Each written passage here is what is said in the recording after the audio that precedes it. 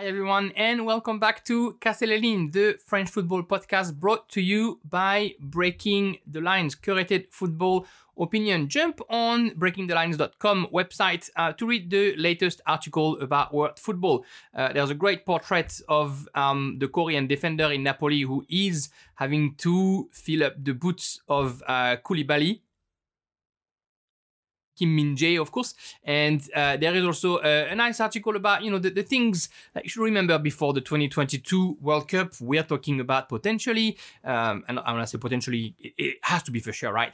Lionel Messi and Cristiano Ronaldo's last World Cup, and maybe the start of a new era in world football. There's also a good couple articles about Manchester United, one about Ten Hag and one about the actual defeat 6-3 against Manchester City. So jump in breakingthelines.com to read all the latest opinions and I guess large articles on world football. Jump in also to the Breaking the Line podcast, Corta Linhas for Portuguese football. There's been a bit going on this week with QSI as well, taking a bit of putting a bit of money in the Braga Sporting Club, and the Tactics Room by Will Fowler, and of course the Road to Qatar podcast is also on every episode, presenting a team that we should look out for at the 2022 World Cup. In these two episodes of Casse les Lignes, we're going to first tease Le Classique, Paris Saint-Germain against Marseille. It's this weekend. It was just before match day 10, first against second. Now it's fourth against third after Marseille lost at home against Ajaccio this weekend. But it is, a game to be reckoned with. I did a small, I guess, half an hour intro to what that game means this season and what it means maybe in the season of both Marseille and Paris Saint-Germain and what we can expect from this game. Spoiler alert, I expect a great classic on Sunday night. And then in episode 2, of course, I discussed everything round 10 in Ligue 1, which now we only have one team undefeated, and it's Paris Saint-Germain. And we don't have any more teams that haven't won anything. Strasbourg finally got a win. The surprise, of course, came from the Stade Vélodrome, where 20th ranked Ajaccio got a win. And where, Marseille, who could have sort of like stuck to Paris Saint-Germain and actually leveled them on the table. Well, instead, they lost points and they lost their second spot on the table as well. Anyway, thank you for listening. Subscribe, rate, get in touch. Let me know if you have any question, anything that you want to see. And don't hesitate to give us some feedback as well. Casse les Lignes starts now.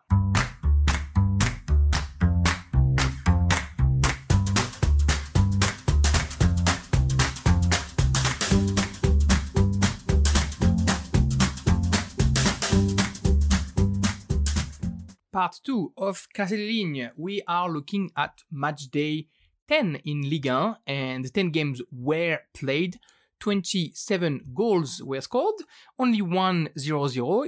It was Reims against Paris Saint-Germain. We'll go through that game. Only a couple of red cards were given this week, and changes both at the top and at the bottom of the table with the results of the weekend, and some changes that will have quite a bit of significance. Let's jump through those 10 games and let's quickly touch on each and every one of them. The first one, Lyon against Toulouse, 1-1 was the first game of the weekend. Lyon, who possessed most of the ball in the game, 58%, 19 shots for Les Gones, 8 on target, 5 shots for Toulouse, 2 on target, and yet 1-1, the first goal scored by Tete at the second minute, and the equalizer at the 67th minute by Rafael Ratao, his third goal of the season for the Brazilian of Toulouse. We now know it. This was Peter Bosz's last game on the Lyon bench, and Laurent Blanc will sit on the bench from this weekend onwards for the club, whose president, Jean-Michel Aulas, not too long ago said that Peter Bosz wasn't under threat or anything.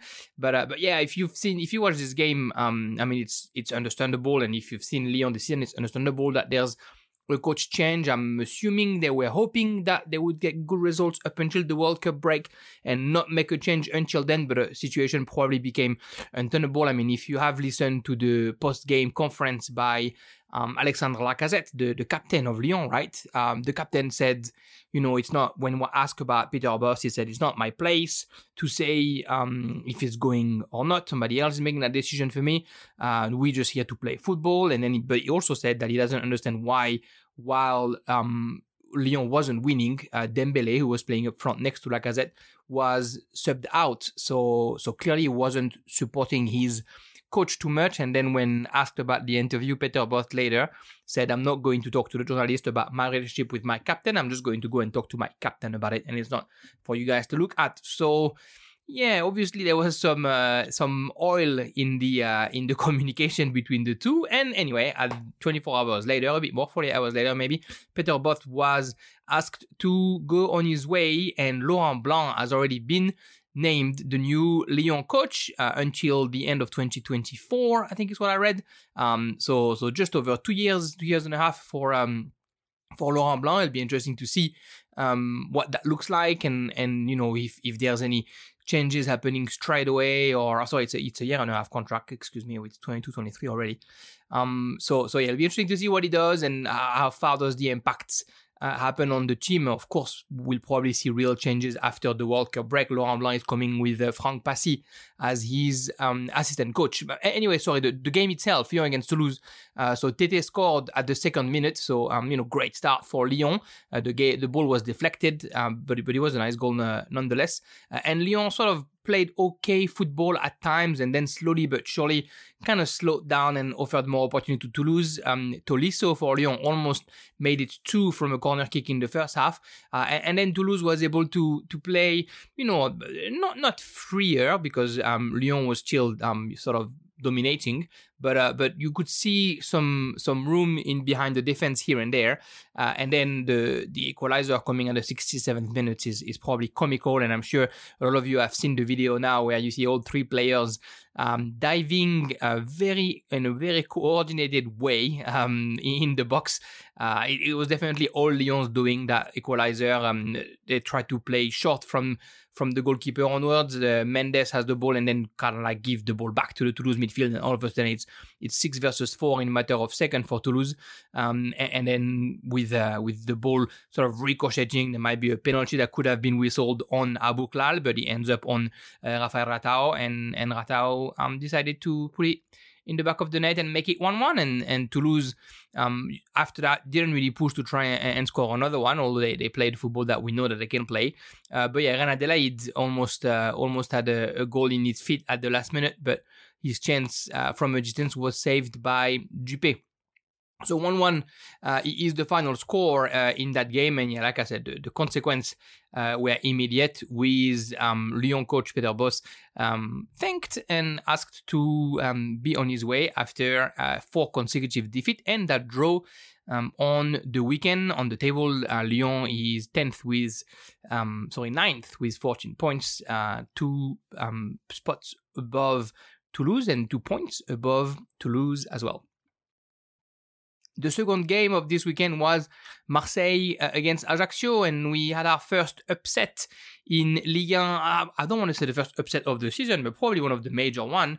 As a reminder, just before that game, Marseille was second on the table, undefeated, and Ajaccio was 20th on the table with only 1 win, 1 draw, 4 points under their belt. Yet, Marseille was surprised at home by the Corsican team 2-1. The goal scorer Dimitri Payet with his 100th Ligue 1 goal at the 15th minute on penalty. The equalizer came from Musiti Oko at the 25th minute, and Leonardo Balerdi scored an own goal 90 seconds into the second half, and the score stayed where it was, 2-1 for Ajaccio. Marseille wasn't inspired, really, and was surprised at home. It's their first defeat of the season against, clearly a weaker team. But if you look at the stats, Marseille had 66% possession, sure, but 10 shots, only 2 on target. Ajaccio, 6 shots, only 1 on target. The first goal, the second goal, of course, being a cross that was deflected. Excuse me.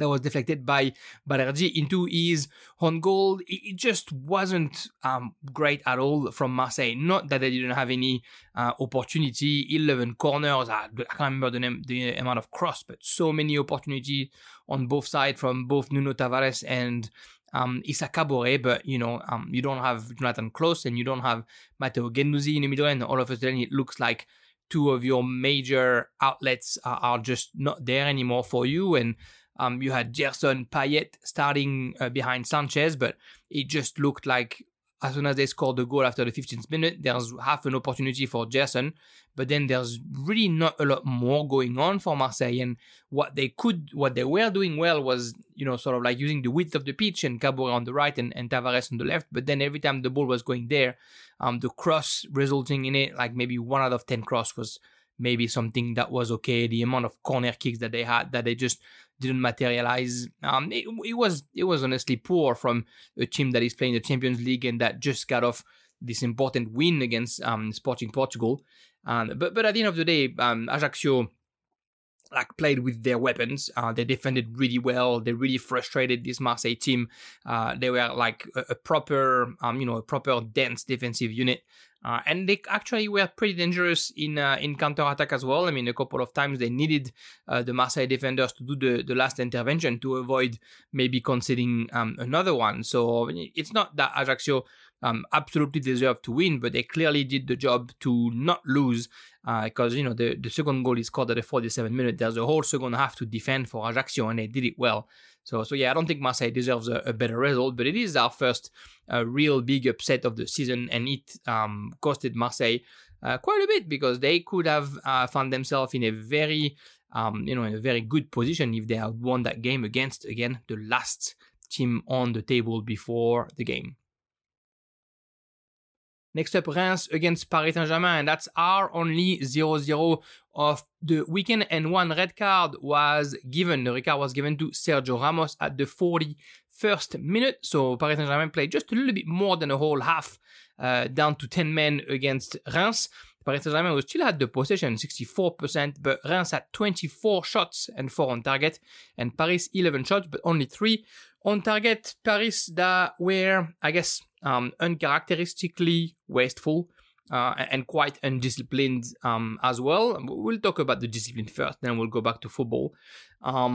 It's pretty chaotic from a team like Paris Saint-Germain to get caught in things like this. So the red card from Sergio Ramos, if you haven't seen it, to quickly recap it, there's a foul that is probably a very soft foul to signal for the referee that is given against Sergio Ramos, and I think Sergio Ramos come and ask why he's got the foul, but instead of just being Sergio Ramos talking to the referee, you end up having like Verratti, Pereira, Ruiz, Soler, everybody running throughout the referee and ask why the foul is whistled, and then Ramos gets a yellow card. I don't know if the yellow card is because of the foul or because of the initial reaction, but then Ramos isn't happy about it and sort of confronts the referee very close to his face, I guess. And again, with troops around him, there's like 5 or 6 players around the referee, and so then the referee just steps aside and gives the red card to Sergio Ramos for that, which surprised everybody. But the referee seemed pretty, I guess, determined that you just don't do this. You just don't congregate around him, and maybe heard something from Sergio Ramos that wasn't right. There are speculations ever since that it's just because he's Spanish, and when he said what he could have said, maybe it was just a misinterpretation by the referee, blah, blah, blah, blah, blah, blah. I think we've talked about it a couple of weeks ago with Bapo on our podcast. I think, at the end of the day, referees needs to be respected a little bit more. I would love to have microphones on the referees so we could know what the players are saying, and so we could make our own mind on whether the referee misinterpreted it or if the players just need to calm down. In that opportunity, in that occasion, sorry, I should say, it's a foul that is worth nothing. It's 30 meters away from goal. Why do you have 6 Paris players going around the referee to protest a foul that is worth nothing against Reims? I feel like they're reaping their own mistakes, basically. They're getting the rewards for their stupidity. Just leave the referee alone. Just walk away. The foul has been given. Just say that you disagree. But 5 players going around the referee, come on, you are professionals. You know that that's not what you're supposed to do. And any team should not behave like that. And then we saw at the end of the game a bit more of this, a foul, a pretty bad foul by a Rennes defender on, I think it was on Neymar.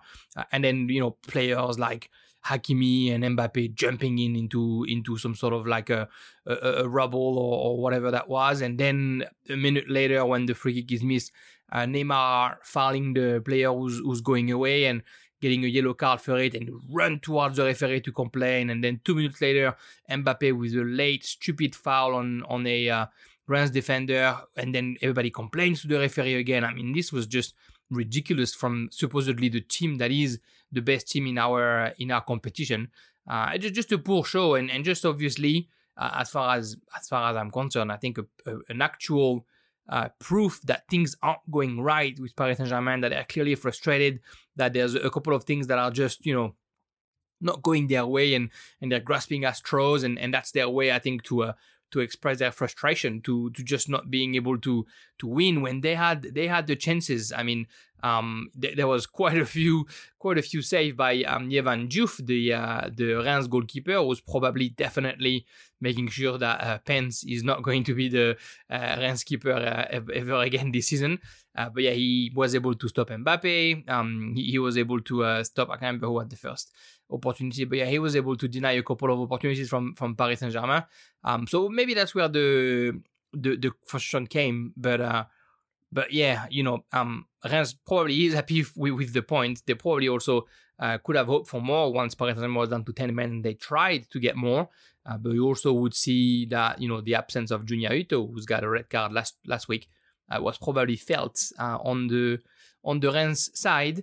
That said, Paris Saint-Germain did not lose, so Paris Saint-Germain is now the only undefeated team. Of course, days before le classique, Paris Saint-Germain against Marseille, which will be the next game played in Ligue 1, and of course a game that everybody is always looking forward to. It's going to be on Sunday night or Monday morning here in Australia, and it's going to be at the Parc des Princes, that very first game. Nice little segue into promoting another podcast. If you've never listened to it, Le Classique, the podcast by my friend Bapo and Tom. I was on Le Classique this morning. At the time of recording, it's 2 o'clock here in Australia on Monday afternoon. I was on Le Classique podcast this morning, bright and early, to basically talk about Le Classique and what it means in France for about an hour. So where does that come from, that Paris-Marseille rivalry? What are the iconic games of the past 20, 30 years? And just obviously people know that I am a Marseille fan and that I'm born around Marseille. So how it feels from my end. So I was a bit more chauvinistic that I can be on this podcast. But also, how it felt for me when we are winning or when we are losing, and how Paris Saint-Germain is seen in France, how Marseille is seen in France. It was a blast. It was over an hour of talking about Paris against Marseille rivalry. And I really recommend you guys to jump on it. Le Classique is the name of the podcast. You can find the boys on Twitter on Le Classique Pod. And you can definitely give it a solid listen to learn a bit more about that Paris-Marseille rivalry, and as a nice little appetizer and teaser for this game on Sunday night, which should be interesting. Hopefully it won't be interesting for all the wrong reasons, but I think it should be a pretty good game. Tudor will probably want to sort of make his mark by doing something at the Parc des Princes, and of course the Paris player will want to make sure that Marseille doesn't have too much hope in that beginning of the season, and keep their series of undefeated game, especially when they are hosting Marseille. Montpellier and Monaco was the next game played, and Monaco, who won 2-0 in Montpellier, an important win for Monaco. Bril Embolo scored at the 45th minute in injury time of the first half, just before the break, and Miron Boadou scored his first goal of the season at the 80th minute. A game that was sort of like even for most of the time. 51% possession for Montpellier, 11 shots either way, only 1 on target for Montpellier, though 7 on target for Monaco, and Monaco, who is, slowly but surely hitting their form under Philippe Clément. Montpellier arguably had the better start and a couple of dangerous opportunity. Nordin finds himself into the box, and his cutback pass isn't good enough. Savanier had like 3 or 4 free kicks in a row that could always be dangerous when you have a defender like Christopher Julien who is really towering into that Montpellier defense. But they left some space in behind them for Monaco, and Monaco just love that direct attacking, that that fast counter attacks and trying to find room behind the opponent's defense, and they did so, and obviously they scored at the best time, right, the perfect moment just before halftime. It was actually a pretty decent goal as well by Breel Embolo, kind of stealing the ball from Ben Yedder in the middle of the box and then volleying it with such pace and such strength that Omlen probably couldn't even see the ball coming from 7 meters away from him. And then in the second half, Montpellier kind of tried to push, but Monaco had definitely the best opportunity, and Omlen had to do a few saves, and then Boadou he cut a cross by Caio Henrique at the 80th minute, and good for him that finally he scores. He hasn't scored much last season. That's his first goal of this season. Of course, there was a few injuries for Myron Boadou, but it adds to this offensive armada that Monaco has. Ben Yedder and Embolo started, Golovin and Akliouche were on the sides, and then you had Boadou coming in, Minamino coming in, Diatta coming in. There's still no Volland, for example. So it's definitely enough talent to go about up front for Monaco. And even though they lost Sofiane Diop, for example, it doesn't look like they are suffering too much from it. With that win, Monaco, they are making sure that basically the top 4 doesn't go away from them. They are 5th on the table with 20 points, 3 points behind Marseille, and they are on 5 consecutive wins, if I'm not mistaken, Monaco, which is a pretty good result to have. Another team who's enjoying their consecutive wins is Lorient. Lorient, we talked about it last week, of course. Lorient is on their 6th straight win. They won in Brest for the Brittany Derby. They won 2-1 up in Brest, and I mean, I don't know if we call that one surprising, because Brest is obviously not as well as Lorient onto the table, but it's still a good show of force, especially when you see that Brest scored first, Romain Del Castillo at the 17th minute, and then Lorient answered by Terem Moffi at the 24th, and Moffi again at the 53rd minute. You gotta see that goal at the 24th minute, that volley from Terem Moffi. It's a pretty special goal, I think. The game was even-ish as well, 51% possession for Brest, 11 shots, 4 on target for Les Pirates, and 14 shots, 5 on target for Les Merlus of Lorient. But yeah, the win goes to the team coached by Lebris. Brest didn't come to just sort of let the surprise of this league so far beat them up. They really try and push up, and they really try and get back. But Lorient, at one point when they start developing their offensive football, I mean, it kind of feel like they're bullying you, really. I don't really have another word for it, because they attack, and if it's not what's his name? If it's not Terem Moffi, it's Ouattara. If it's not Ouattara, it's going to be Stéphane Diarra. If Stéphane Diarra is not close, there's another one coming in. There's Lefebvre not too far. There's Ponceau. There's Kathleen. So it's just hard, I think, for any team to play against Lorient. Ouattara, who actually I don't think he played this weekend, if I'm not mistaken. Yeah, he was. Yeah, I don't think I saw him play. No, he didn't play. Sorry. Bouagar is the one who came in a bit later, and then Ibrahim Akone, later on. But yeah, they just feel like bullies, and they just feel like they're really hard to stop because they keep coming. We had an inspired Laurent Abergel who got an assist on the second goal, and the young Kathleen also caused a few problems. So it was good to see, Lorient, I guess, confirming what we already think of them. Terem Moffi scoring his 7th and 8th goal of the season, which means that now he's at the top of the goal scoring ladder with Mbappe and Neymar, which is no small feat. And Brest, I guess, still struggling, not finding their feet yet. And I don't think, it's still a long season, I should say. That's what I'm trying to say. There's still 18 games to go, but Brest right now is sitting at the deep end of the table, 20th, with 1 win, 3 draws, and 6 defeats. and that win was earlier in the season, so they are now in a pretty negative series, and we know that Der Zakarian is pretty good at motivating his troops, but it's probably time he motivates them to get them out of their spleen. Lorient is second on the table right now with 25 points, just 1 point behind Paris Saint-Germain, 2 points above Marseille. So life is good for Régis Lebris in Brittany, and it's kind of like we're wondering when that's going to stop or if that's going to stop. But in the meantime, we'll just enjoy it while we're in there, and we'll see how long it goes. They play against Reims next week, so there's a chance there's another win there and a nice pressure put on Paris and Marseille before they face each other on Sunday night. So Lorient is keeping on keeping on. I'm gonna make it, and he's doing their thing, and it's good to see that they're not just a flash in the pan, but that the football they play is being rewarded week in, week out. Clermont against Auxerre is the next game, and Clermont who wins at home. Clermont who is on a positive spiral as well. 2-1 for Clermont. The goal scorer Saifeddine Khawi for Clermont at the 55th minute, and Grejan Kiei 3 minutes later at the 58th minute.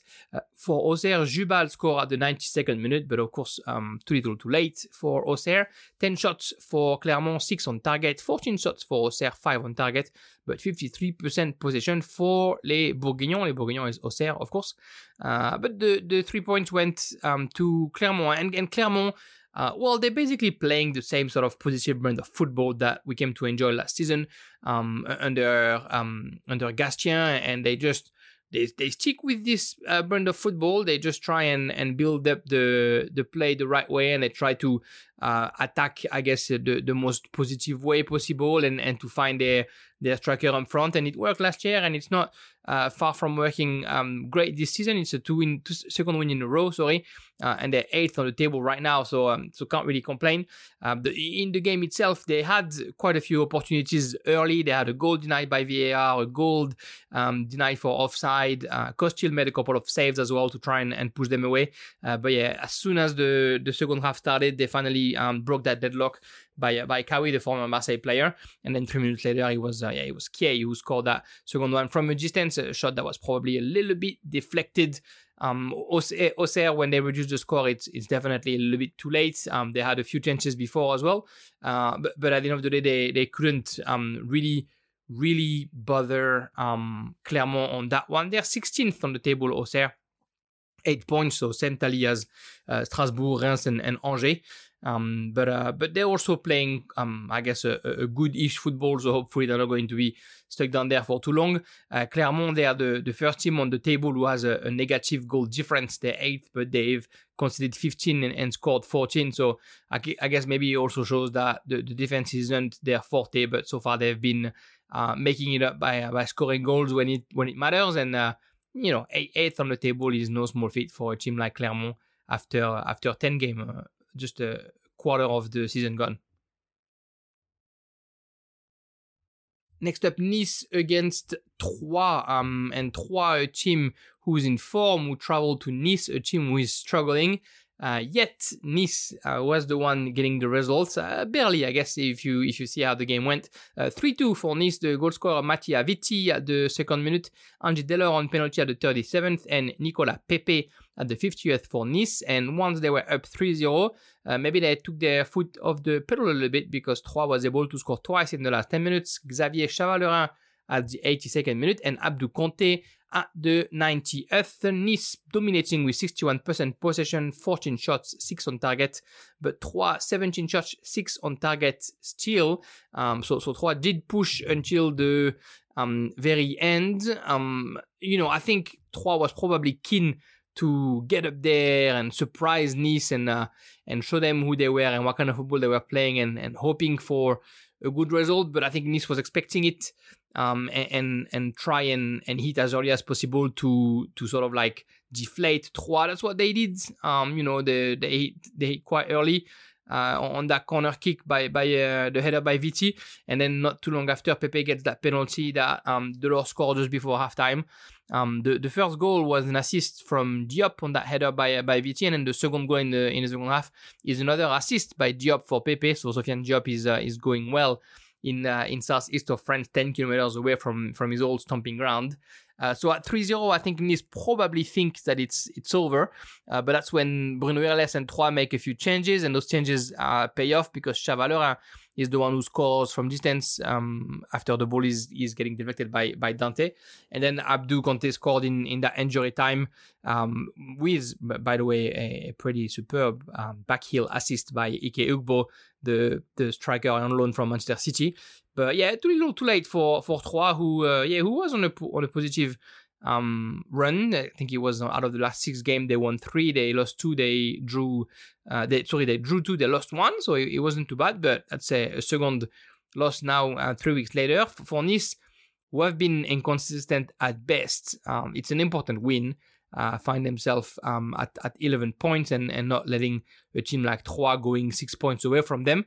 But we do expect better as far as the football goes. We know what Favre supposedly came to do, and we're not seeing it yet. Although, yeah, like I said, with Diop in the mix, it's a little bit better.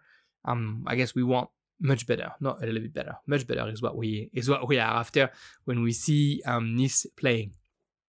Angers against Strasbourg is the next game we're looking at, and we do not have any more team who haven't won this season. It was Strasbourg's first win in Angers, 3-2 for the club of the northeast of France. The goal scorer Kevin Gamero at the 7th minute, Miha Blažič with an own goal at the 33rd minute, and Habib Diallo at the 58th for Strasbourg.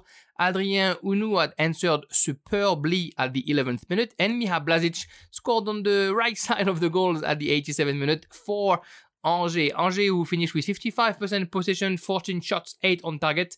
Strasbourg at 15 shots and 7th on target. So a pretty even game on paper. But Strasbourg definitely with the better opportunity, at least Angers with some opportunities, but just not as precise, just not as lethal. Very much like when they play against Marseille. They could have chances, they could put them in the back of the net, but they are, I guess, a bit wasteful, and they've just given the goal to Strasbourg. It's probably the saddest thing. I think for Angers, the first goal was a cross from Bellegarde at the far post, and the volley from Gamero really gave Fofana little chances to stop it.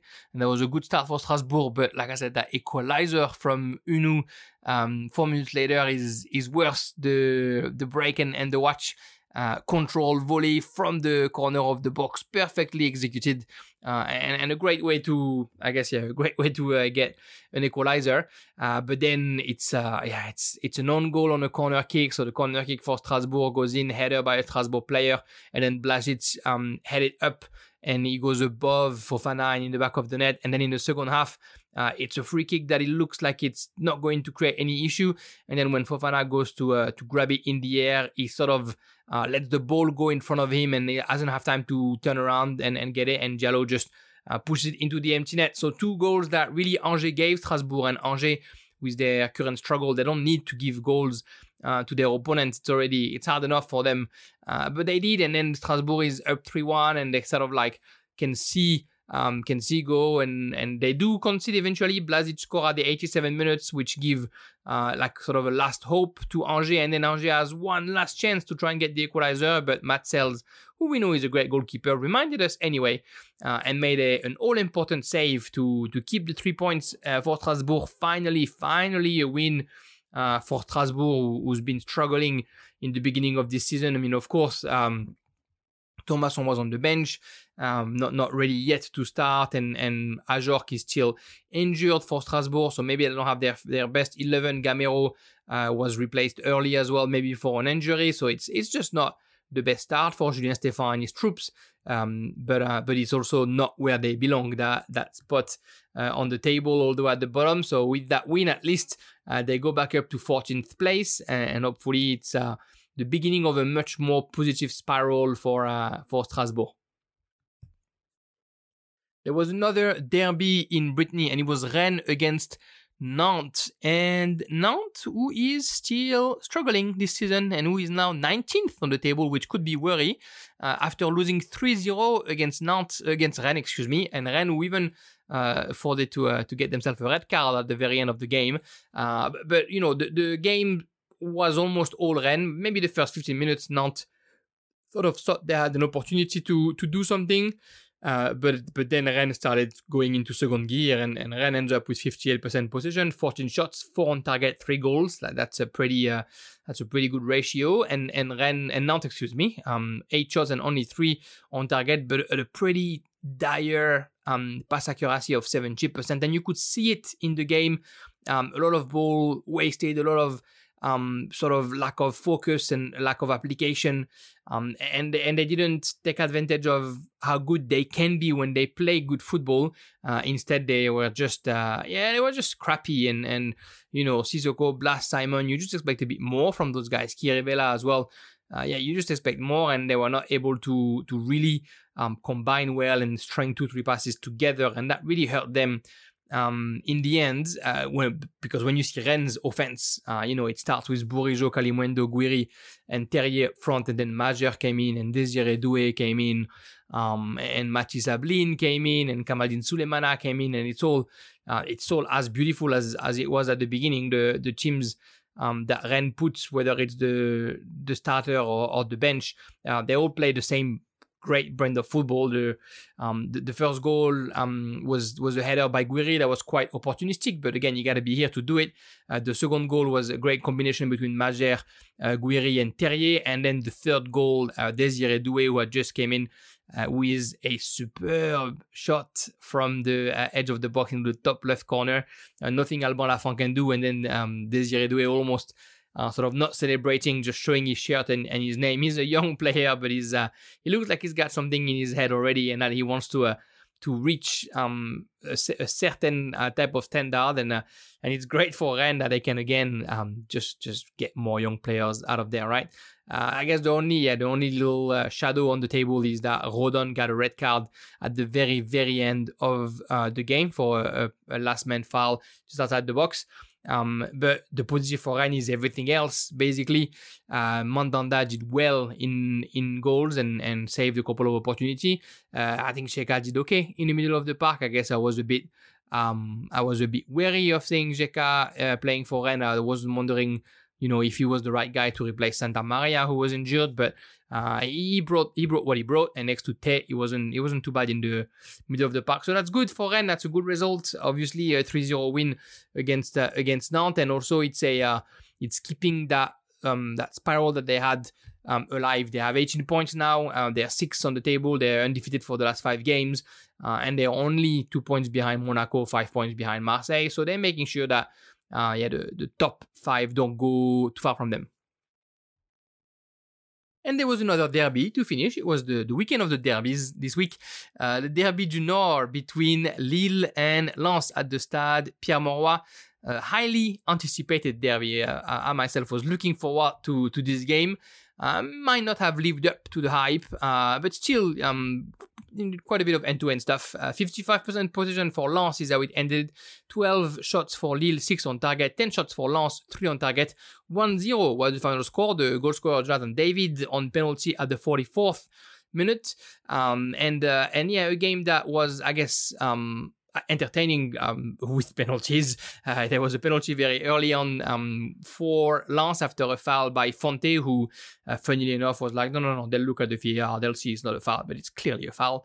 But Sotoka took that penalty, and I think he hit the ball on the ground with it rather than hitting it properly, and so it lost quite a bit of speed, and then Chevalier picked the right side, so Chevalier saved the penalty, and Chevalier kept a clean sheet for Lille, which is their first clean sheet of the season. The team coached by Paulo Fonseca, so that's good for Les Dogs that they finally get a clean sheet in 2022-2023, in that season, I should say.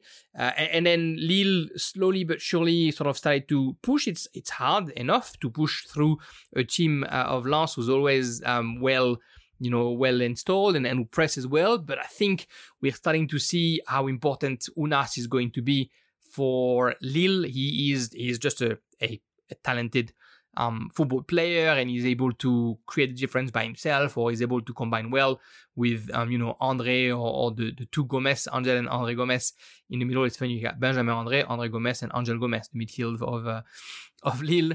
But it's it's interesting to see how they are really finding themselves well. I like that team of Lille this season. I said it a couple of times already. Jonathan David, of course, didn't waste the opportunity of scoring from the penalty kick before the first half, before the end of the first half, and then they almost scored the second one just after the break by Unas, but Samba had to make a few saves and made them well for Lens. On the other side, Chevalier, of course, was also in top form, which helped them. I think he saved a couple of balls in front of Fofana or in front of Claude Maurice. Actually, a pretty good attempt from Claude Maurice from distance. So Lens did push. They just weren't dangerous enough for Lille, who was in form, and well, as a result, Lens also got their first defeat of the season. So as I was saying, Paris Saint-Germain is now the only team undefeated because that win from Lille puts them back 5 points behind Lens. They're 7th on the table, Lille with 16 points. But yeah, gives Lens their first loss of the season after 10 games. So it's good to see that the second part of Ligue 1, I guess, behind Paris Saint-Germain is slowly but surely, I guess, getting a little bit tighter. So that's the 10 games that were played this weekend in round 10 of the Ligue 1. The table, Paris Saint-Germain at the top with 26 points, followed by Lorient 25, Marseille 23, Lens 21, Monaco 20. On the goal-scoring ladder, of course, Mbappé, Neymar, and now Mofi with 8 goals each, followed by Jonathan David with 7, and then Messi and Neymar are at the top of the assist ladder with 7 goals each. If we look at matchday 11, there are a few important, interesting, promising games for matchday 11. We'll kick off in the northeast, Strasbourg against Lille. It's going to be fun to watch. Then it's going to be Lorient against Reims, Lens against Montpellier, Toulouse against Angers, Nantes against Brest, Rennes against Lyon. The first game of Laurent Blanc on the bench for Lyon will be in Rennes. Auxerre against Nice, Troyes against Ajaccio, Monaco, Clermont, and of course we'll finish by the Classico, Paris Saint-Germain against Marseille at the Parc des Princes. I am looking forward to talking to you about this game. I hope it's going to be a good game. I hope it's not going to be spoiled by bad temperament, bad behaviors. I hope that we are going to be in for a celebration of football for that game. Anyway, thank you again for listening to part 2 of Casser les Lignes. I said it before, I say it again. Jump on Le Classic Pod when it's released this week on Friday to hear me, Bapo, and Tom talk about the story of the Classico, the story of that rivalry between Paris Saint-Germain and Marseille. But I will see you next week to talk about this game and the other 9. Thank you so much. Bye-bye.